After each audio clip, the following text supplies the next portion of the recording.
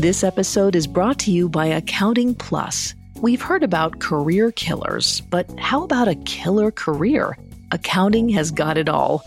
You'll have flexibility, great pay, and the kind of lifestyle you've always dreamed of. If that's not enough, you'll have the opportunity to make a difference by using your detective skills to investigate financial mysteries. Want in? Accounting Plus provides free resources that'll help guide you to a successful career in accounting and personal freedom. Do more. Live more. Visit joinaccountingplus.com.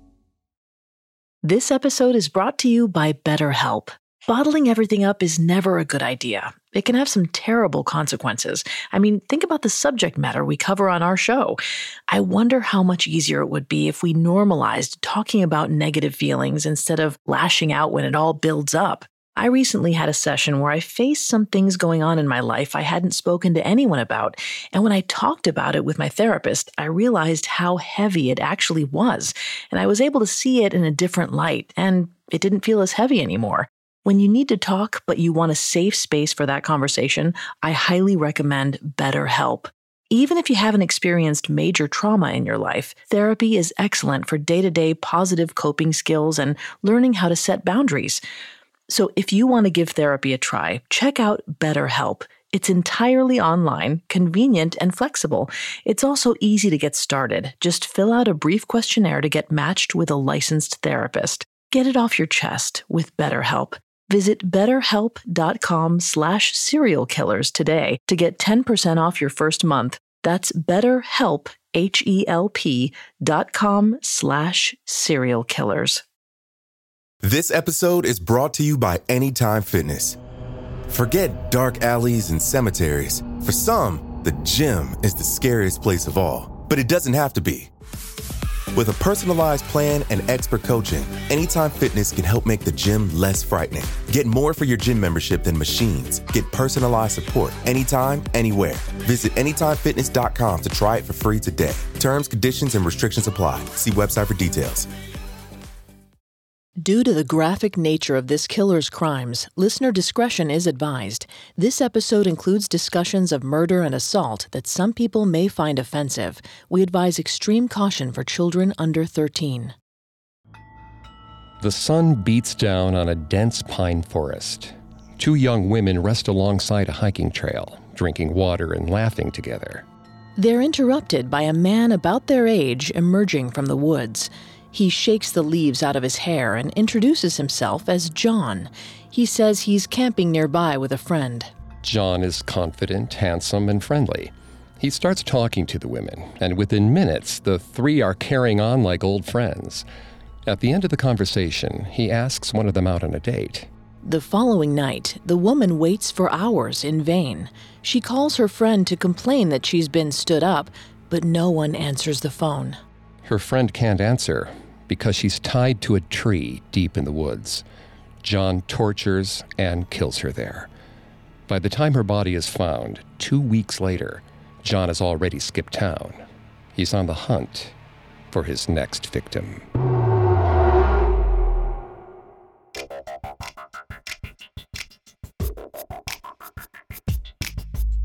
Hi, I'm Greg Polson. This is Serial Killers, a Parcast original. Every Monday, we dive into the minds and madness of serial killers.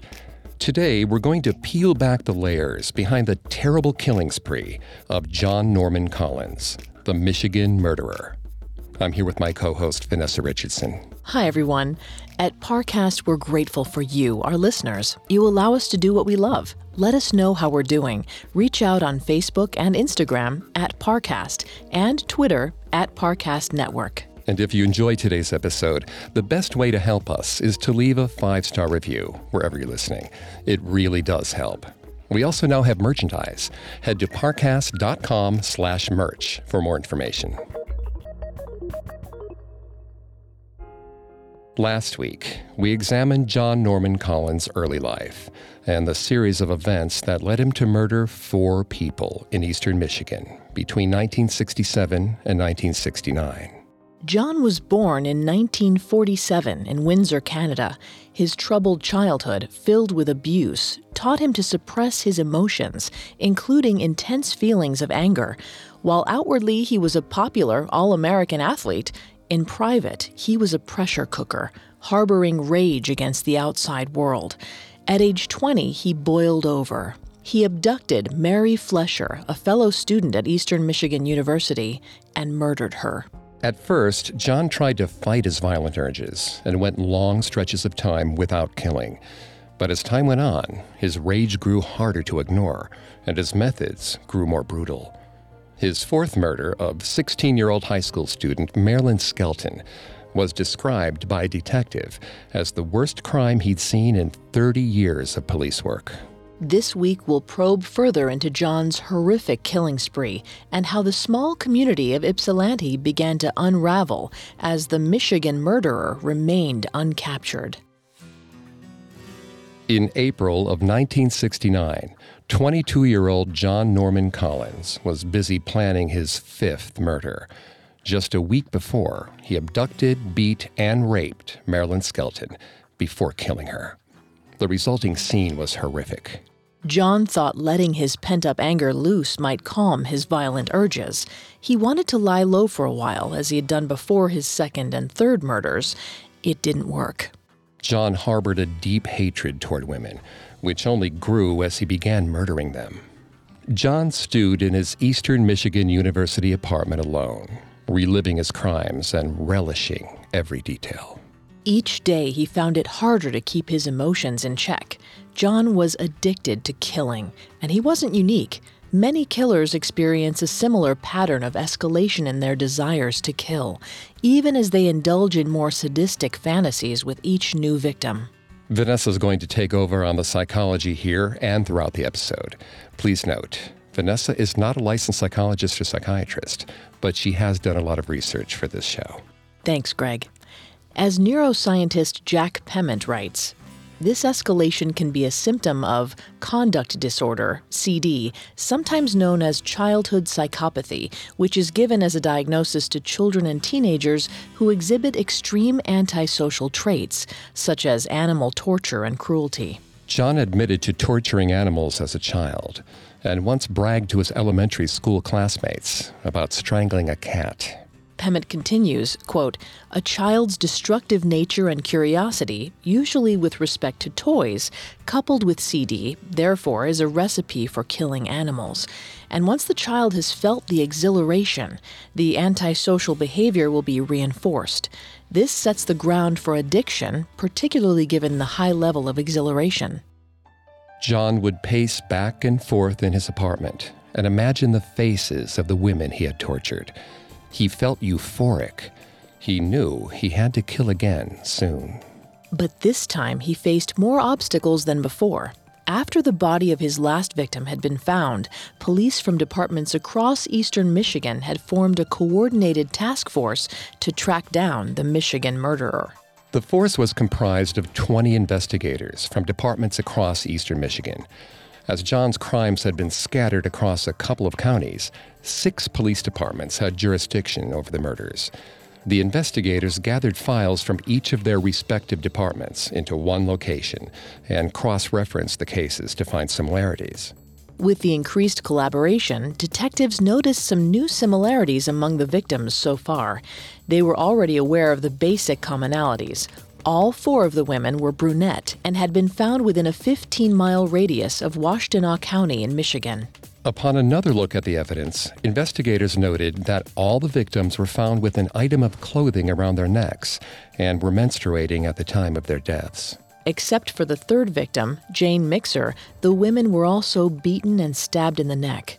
With this information, police were reasonably certain that at least those 3 murders had been committed by the same perpetrator.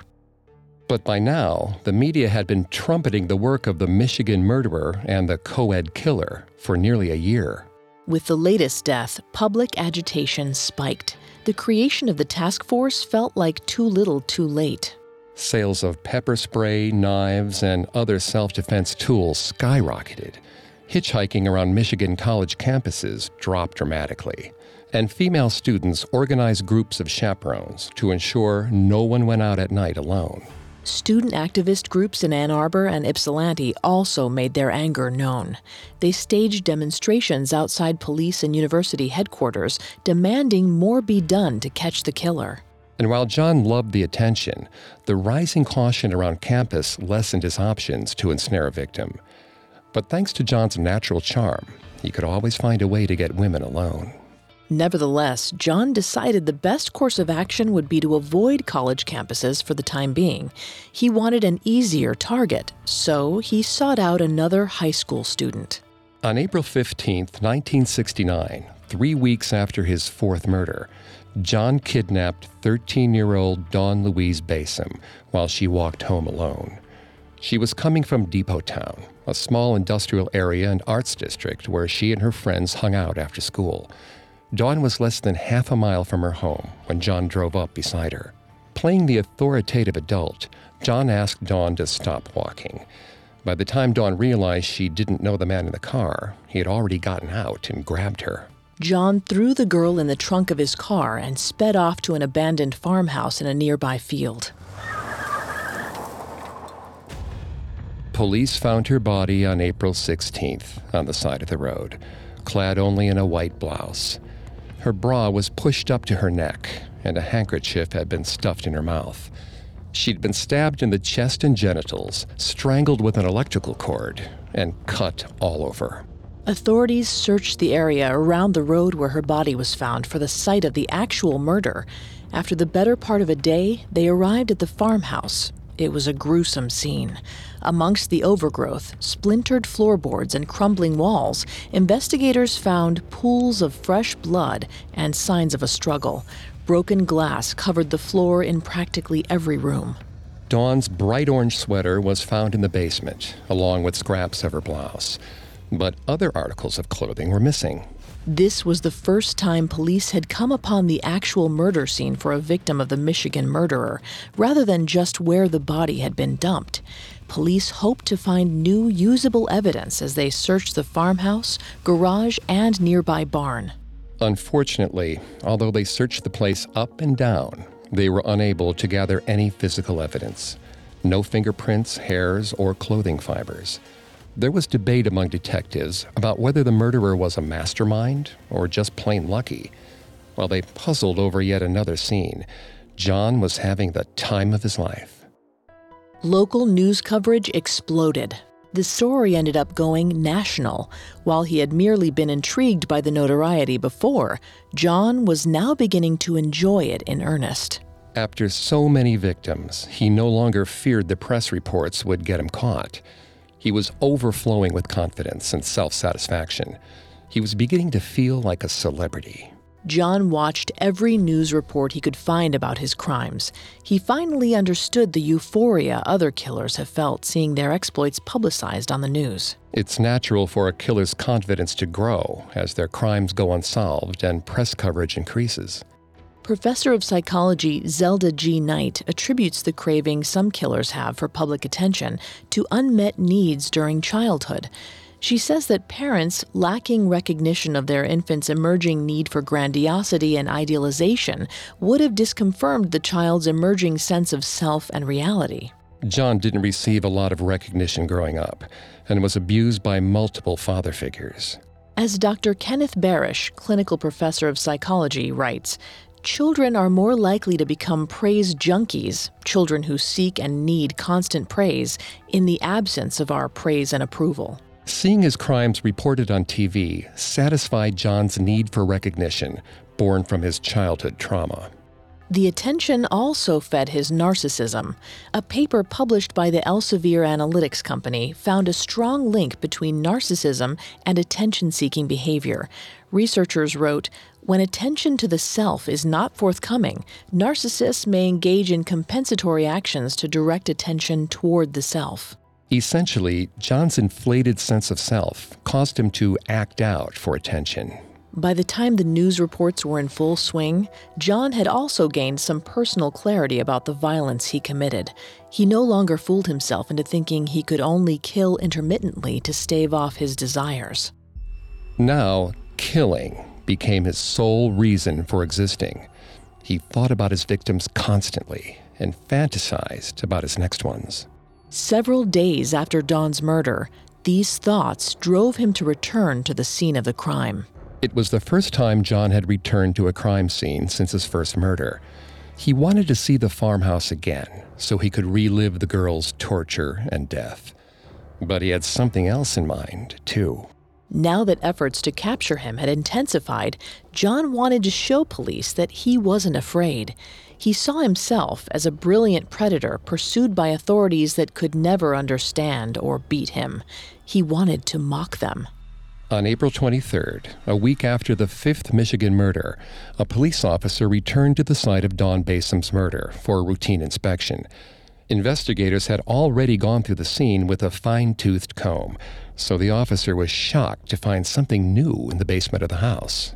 Next to a large blood stain on the floor, the officer found a new scrap of clothing and an earring. The clothing was quickly identified as belonging to Dawn, but the earring wasn't hers. After a few days of legwork, detectives confirmed the earring belonged to Marilyn Skelton, the 4th victim of the killer. Had the murderer really revisited a crime scene just to leave evidence connecting himself to a separate killing?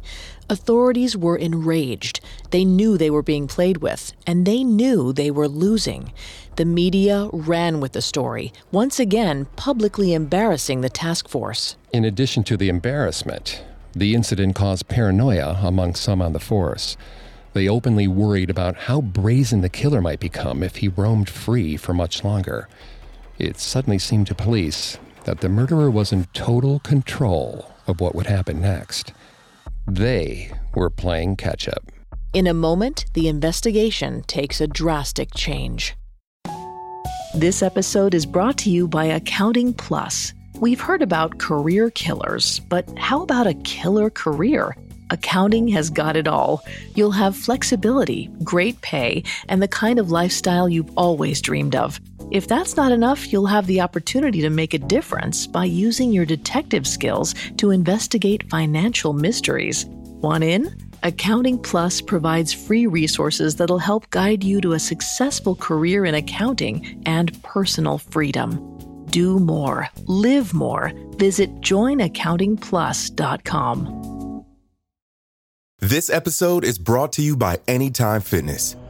Forget dark alleys and cemeteries. For some, the gym is the scariest place of all, but it doesn't have to be.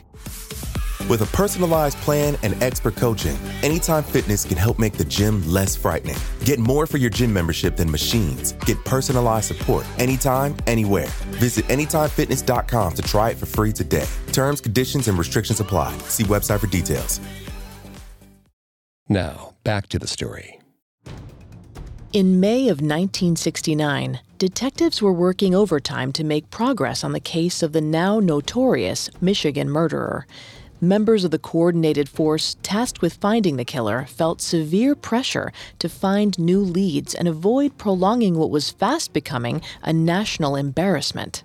After the killer returned to the site of Don Basim's murder and planted new evidence, detectives set up 24-hour surveillance at the scene. But the officers involved were already worked to the bone, interviewing potential witnesses and suspects. Many detectives considered the stakeout a waste of time. They doubted the culprit would be so brash as to return a second time. Some even reasoned that a waste of police resources had been what the killer wanted all along. In light of the disagreements among the officers, the 24-hour watch was canceled after several days. It was a costly mistake. A month after the murder, and 2 weeks after revisiting the farmhouse for the first time, John came back again. How many times could he push his luck by provoking the police like this? In John's view, as many times as he wanted. His confidence was now bordering on delusion. He felt a rush of malicious satisfaction as he drove down the rural backroads in the middle of the night. He had seen the frustration on the faces of police during news reports. He knew they'd been working around the clock to put him behind bars and had still come up with nothing. He laughed out loud when Sheriff Doug Harvey told media the killer was either damn smart or damn lucky during a press conference. With this latest stunt, John set out to prove luck had nothing to do with it. He pulled to the side of the road a short distance from the farmhouse and snuck to the driveway carrying the supplies he had brought: a can of gasoline, a lighter, and 5 lilacs. John soaked the basement and the bottom floor of the farmhouse with the gas, lit the place up, and arranged the flowers in the driveway. 5 flowers, 1 for each victim. The incident once again drew the ire of investigators, who were thoroughly attacked by the media for incompetence. As embarrassing as the event was, it provided some confirmation of police theories. The 5 flowers seemed to confirm that a single perpetrator was responsible for all the murders, eliminating the last vestiges of doubt that had persisted among some officers. The task force began blanketing eastern Michigan, interviewing and checking on every known sex criminal who fit the tentative description of the murderer police had put together. By June 1969, 1 month after the arson, they had investigated and cleared over 500 suspects. In addition, they had chased down hundreds of tips that were submitted to the dedicated phone hotline. None of it led anywhere. While police continued to put in overtime, John was working hard too. He was in his last year at EMU, majoring in education, working part-time at a plant which manufactured motorcycle brakes, and racking his brain to find a suitable place to capture his next victim. Though he was stressed, he was determined to never let it show in public. Outwardly, he maintained his easygoing charm. Around campus, he walked female friends and classmates home at night, gleefully stoking their fears while he acted the gentleman. He played the same game at work. He made the ongoing murders a common topic of conversation with female coworkers and described the gruesome cases point by point. Some of the details he included hadn't been broadcasted by the media, like the exact locations where the victims were found and the precise natures of some of the injuries. He claimed the information had been shared with him by his uncle, Officer David Lake, a veteran sergeant on the force. John described the violence with faux concern and watched with concealed glee while the women became uncomfortable. Eventually, a couple of his co-workers asked him to stop bringing the murders up around them. He dutifully apologized, thrilled at the thought that his descriptions had made them imagine what he'd done. The obvious joy he took recounting his own crimes shows how self-obsessed John was. According to psychiatrist Dr. John Liebert in the International Journal of Offender Therapy and Comparative Criminology, most cases of serial murder are at the hands of individuals with borderline and narcissistic personality disorders. John displayed many traits consistent with narcissistic personality disorder, including self-aggrandizing, a sense of entitlement, and a lack of guilt for his actions. John amused himself by playing with the emotions of his friends and colleagues for weeks after burning the farmhouse. Finally, he could distract himself no longer, and he yearned to kill yet again. He took to driving around campus during nights and even afternoons, stalking women and waiting for the right opportunity to strike. On June 8th, he found it. 21-year-old EMU student Alice Callum was walking home from a party when she was abducted by John and taken to a construction site a few miles away.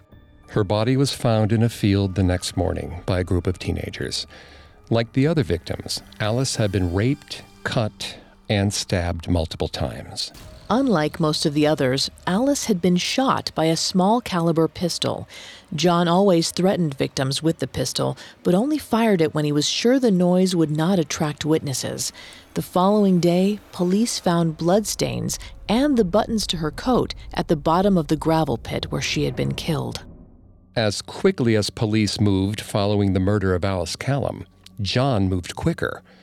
2 weeks after murdering Alice on June 21st, John made a trip out of town. He traveled with his friend Andrew Manuel to Monterey, California. As you may recall, Andrew Manuel had been John's partner in crime during his first couple of years at EMU. The pair had been caught on more than one occasion stealing from other students, including John's former fraternity brothers.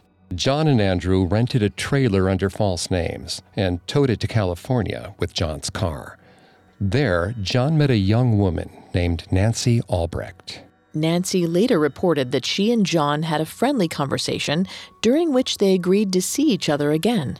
She mentioned her encounter with John to her friend, 17-year-old Roxy Phillips. According to the book, The Michigan Murders by Edward Keyes, Roxy was as eager to meet John as Nancy was to see him again. But John never came back to see Nancy. Instead, he began stalking Roxy. The next afternoon, June 30th, 1969, John offered Roxy a ride outside the post office. Once Roxy was in his car, instead of taking her home, he drove her deep into the California woods. Roxy's body was discovered 2 weeks later, on July 13th, in a ravine. She was found naked with her red belt around her neck. John had beaten, strangled, and raped her. Police found some of Roxy's clothes and personal items along the highway leading from Salinas, California to Monterey. By the time the body was found, John was already back in Michigan. He and Andrew Manuel had abandoned the trailer in the woods and parted ways. This was the plan all along. Andrew had some outstanding warrants for theft in Michigan and wanted to leave the state permanently. Andrew hitchhiked to Arizona while John drove back to Michigan. In Ann Arbor, the community was still reeling from the discovery of Alice Callum in early June.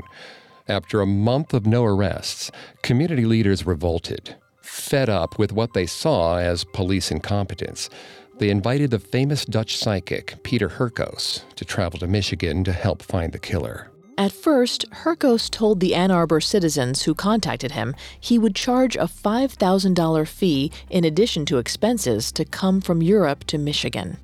A hurried fundraising campaign began in Ann Arbor, but only $10 was collected. Apparently, most Michiganites had about as much confidence in psychic powers as they did in the police department. When Hurkos was informed the money was lacking, he changed his terms. He graciously offered to waive his fee if travel was paid for. He said he had been researching the case and claimed to feel strong vibrations related to the crimes. Still, he said he could only come if the full cooperation of the police was guaranteed. Police were not in the mood to cooperate, but wanting to ease tensions in the community, they promised to be courteous at least. Hurkos arrived on July 21st, 1969. Soon after he arrived, he displayed his powers to one of the police officers escorting him, Bob Schofield. Hurkos told Schofield that a fuel cylinder on his camper trailer was loose and that propane was escaping. Schofield had no idea how Hurkos could have known he owned a camper. Skeptical, he called his wife and asked her to check. Sure enough, she reported back that there was a fuel leak. Hurkos may have saved Schofield's life. For the remainder of Hurkos' visit, officers treated him with a skeptical indulgence. The psychic visited the scenes of each murder and made several predictions to investigators on the spot, some of which were accurate. Later, he expanded on them during press interviews. He correctly identified the killer as a white male under the age of 25 who was born outside of the United States. He also accurately noted that the killer rode a motorcycle. On the other hand, his predicted physical description of the killer varied. On some occasions, he claimed that the culprit was blonde, on others, brunette. His last prediction was that the killer would strike one final time. The details provided by Hurkos ultimately did little to help the police, who by July had investigated 1,000 potential suspects and 800 phone line tips. Meanwhile, John followed the story via the local news. It was an utter fiasco. He loved it. Authorities were going in circles, and John was having a blast watching. He felt the town and the police must be crazy to employ a psychic detective. He continued to bring the topic up frequently with friends. All the while, he mentally steeled himself to resist his growing appetite for violence. He forced himself to wait a couple more weeks, let one murder run cold before jumping to the next. But, he figured, there was no harm in window shopping. He started scoping out new victims and new, imaginative places to kill them. In late July 1969, John got an opportunity he couldn't pass up. His uncle, Sergeant Lake, was going on vacation with his family for a week. John volunteered to feed their German Shepherd while they were gone. He practically cackled out loud when the keys to the house were handed over to him. The Lake home was a moderately sized suburban house with close neighbors, but it also had a fairly large, private basement. Almost the instant his uncle left, John went out to buy supplies. Neighbors would later report that they witnessed John coming home with some grocery bags filled with cleaning supplies. He was planning to make this murder count. In a moment, John makes his final kill. Now back to the story. On the afternoon of July 23rd, John Norman Collins set off on his motorcycle from his uncle's house toward town. Since his uncle was out of town for the week, he had the house to himself and saw it as the perfect opportunity to claim his next victim. First, John visited a former girlfriend to chat, hoping to establish a flimsy alibi. Then he sped around downtown Ypsilanti, offering women rides. He was shot down several times, but continued undaunted. John's opinion of himself was so high, he was never too disappointed when he was rejected. Friends later described his picking up women as a game he played. After a few rebuffs, John spotted fellow EMU student Karen Beineman exiting a wig shop downtown, carrying a new blonde wig. He pulled up to her and asked if she needed a ride home. According to the owner of the wig shop, Karen looked to be having a friendly conversation with a dark-haired boy on a motorcycle. Karen jokingly remarked to the owner that she must be crazy to buy a wig and then accept a ride from a stranger. But after a little persuasive talk from the dark-haired man, Karen agreed to the ride and climbed on the back of his bike. 3 days later, police found Karen's body alongside the freeway. She had been beaten extensively with a blunt instrument, cut deeply, and raped. The autopsy found her panties, along with hundreds of small hair clippings, inside her vaginal cavity. In addition, her digestive tract showed that she had ingested some kind of corrosive liquid, like bleach. Cloth was shoved in her throat to silence her screams. Following the autopsy, police began interviewing Karen's roommates and friends. Soon, they found the wig shop where she had last been seen and interviewed the owner. The owner passed along what she knew. She provided a strong description of the man on the motorcycle. A clerk in the store next door also remembered the motorcycle and was even able to identify the make, a Triumph. Armed with an approximate time of disappearance for the victim and a description of the killer, police instituted a media blackout. Detectives hoped the killer would return to the scene of the crime and set a trap to catch him if he did. A mannequin was placed where Karen's body was found, and police patrolled the area day and night. John did return to the spot on the side of the highway around 2 a.m. on July 27th. Unfortunately, the area was pouring rain at the time, and he accidentally snuck past a policeman in the dark. It didn't take long for John to see the mannequin and realized he had been duped. He sprinted back to his car. This time, the officer on patrol noticed him, but could not catch him. He radioed for backup, but the rain interfered with the radio. After the failed attempt to snag the killer, police returned to their extensive interviewing. Based on the description of the motorcycle driver from the wig shopkeeper, a young officer named Larry Mathewson believed he knew who the suspect was. Mathewson had seen John Norman Collins riding his motorcycle on the 23rd and went immediately to interview him. John had been questioned months previously after the murder of Joan Schell, the second victim of the killer. This time, John could tell something was different. Officer Mathewson aggressively questioned John about his whereabouts on the 23rd. John tried his best to stay cool and barely managed. He admitted to Mathewson that he had been out riding his motorcycle that day and had gone to talk with a former girlfriend. Mathewson next spoke to the girlfriend, who confirmed she had seen John in the early afternoon and gave the officer a recent photo of him. The wig shop owner and the clerk from the adjacent store positively identified the man in the photo as the one they had seen on the motorcycle with Karen Beineman. For the first time, police were optimistic about the state of the investigation. In light of the increasing circumstantial evidence against John, police began surveilling him on July 26th. On the 29th, his uncle, Sergeant David Lake, returned home from vacation.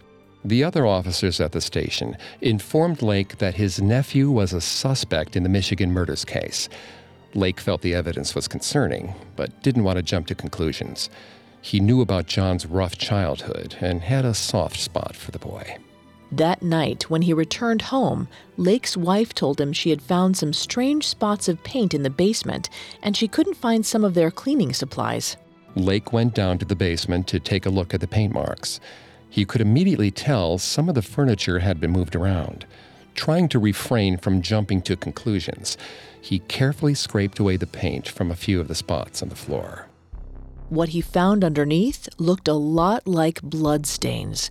Horrified, he reported his findings to his department the following day, and forensic examiners came to study the basement further. Meanwhile, 2 officers returned to John's apartment and asked him further questions about his activities on the day Karen Beineman was abducted. This time, John dropped his calm, amenable exterior.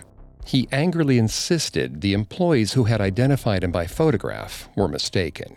He swore he had never met Karen Beineman or had ever come near the wig shop where she vanished.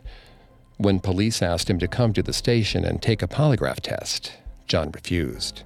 The officers who confronted John were new and had little experience with homicides. They were hurriedly briefed on the situation and told to stake out the suspect's apartment.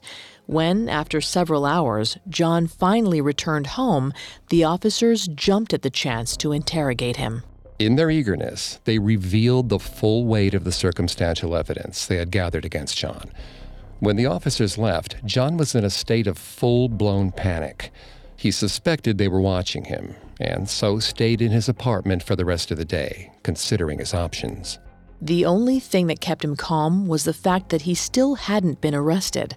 The day after the police questioned him, he gathered up all the potential evidence he had kept in his room, including articles of clothing and weapons used in the murders. Had the officers waited just 2 more days to talk to John until search warrants could be obtained for John's apartment, the evidence could have been salvaged. Instead, John's roommate, Arnold Davis, saw John leaving the apartment with a large cardboard box in the morning. While he didn't see everything inside, Arnold did notice a woman's shoe, some cloth, and a purse among its contents. John told Arnold he was cleaning out his room and had decided to throw away the belongings in the box. He returned to the apartment several hours later. Although a team of officers was keeping an eye on John's apartment, they neglected to follow him when he left, and the box was never found. Back in David Lake's basement, investigators had found valuable forensic evidence left behind by the killer. Though the initial substance found under the paint spots was determined to be varnish rather than blood, they did find 9 smaller blood stains throughout the basement. Upon analysis, samples from 2 of the bloodstains were determined to be type A, the same blood type as Karen Beineman. By examining the washing machine, investigators found some small fibers of human hair similar to the ones found in the vaginal cavity of the victim. Sergeant Lake explained that they often cut their children's hair in the basement. The implication of the discovery sickened him and the other investigators. When the hair fibers were analyzed further, they proved to be a match to the clippings found during Karen's autopsy. It now seemed undeniable that Beineman had been in the Lake's basement before she was killed. John was arrested on July 31st, 1969. He was interrogated at length and began to weep when officers shared what had been found in the Lake's basement. But then, almost like magic, John calmed down and insisted he was innocent. He didn't break down again. The shop owner and clerk who had identified John by photo came in and again identified him as part of a police lineup. His apartment and vehicles were searched as well. Nothing concretely connecting him to the murders could be found, but his roommate told police about the cardboard box John had thrown out. Once again, it seemed police were just a little too late. Though some evidence may have been lost, some new information was revealed. On the day John was arrested, Michigan police received an unexpected call from a police department in California. John's holiday in Monterey was still being investigated. Since finding the corpse of Roxy Phillips, Monterey police had been searching for potential suspects. Roxy's friend Nancy had told police that she had met a mysterious man named John from Michigan the day before Roxy had been murdered. The man matched the description provided by a bystander who spotted Roxy before she disappeared. Now, Monterey police saw reports that an individual named John had just been arrested in connection with the Michigan murders. Nancy's description of John matched the newly arrested suspect exactly, including the fact that he studied at EMU and had aspirations to be a teacher. 2 days later, Michigan detectives traveled to California to discuss the case. The trailer John and Andrew Manuel had rented was finally located in the woods several miles from where Roxy's body was found.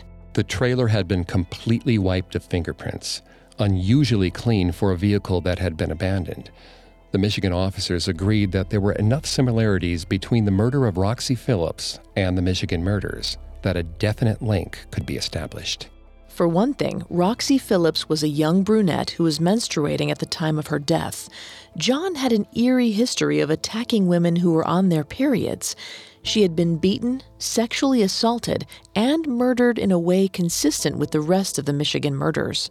In addition, her body had been found with an item of clothing around her neck, just like the victims in Michigan.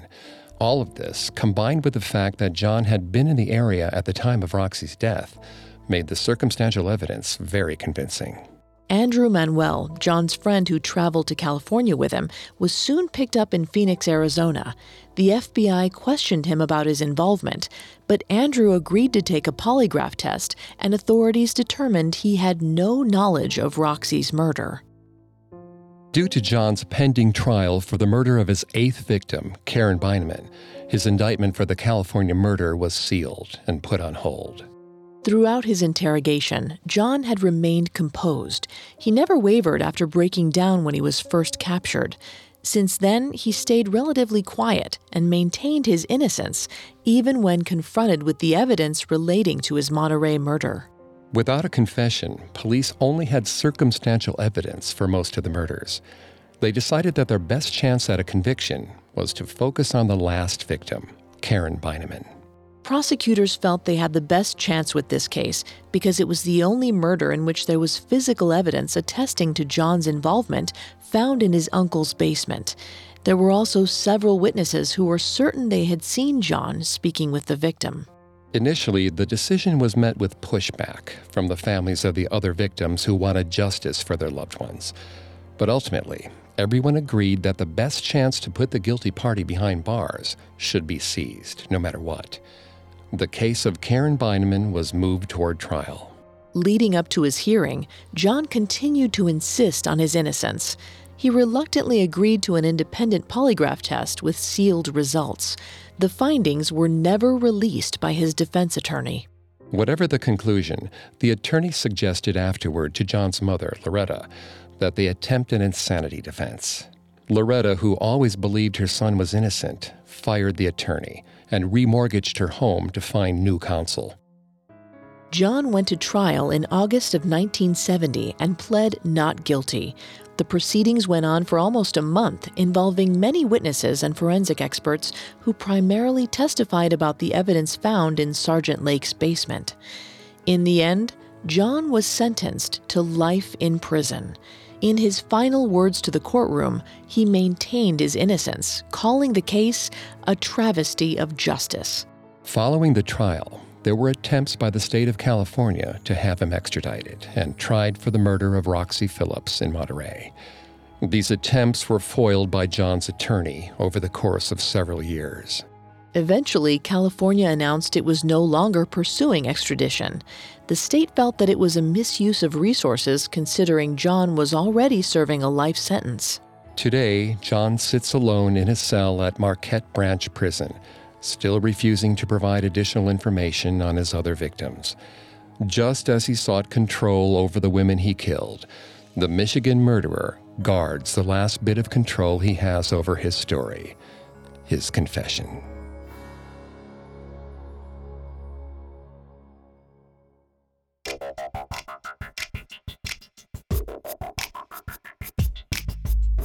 Thanks again for tuning in to Serial Killers. We'll be back Monday with a new episode. You can find more episodes of Serial Killers, as well as other Parcast shows, on Apple Podcasts, Spotify, Stitcher, Google Play, CastBox, TuneIn, or your favorite podcast directory. Several of you have asked how to help the show, and if you enjoy the show, the best way to help is to leave a 5-star review. And don't forget to follow us on Facebook and Instagram at Parcast, and Twitter at Parcast Network. We'll see you next time. Have a killer week. Serial Killers was created by Max Cutler, is a production of Cutler Media, and is part of the Parcast Network. It is produced by Max and Ron Cutler, sound design by Dick Schroeder, with production assistance by Ron Shapiro and Paul Liebeskind. Additional production assistance by Carly Madden and Maggie Admire. Serial Killers is written by Terrell Wells and stars Greg Polson and Vanessa Richardson.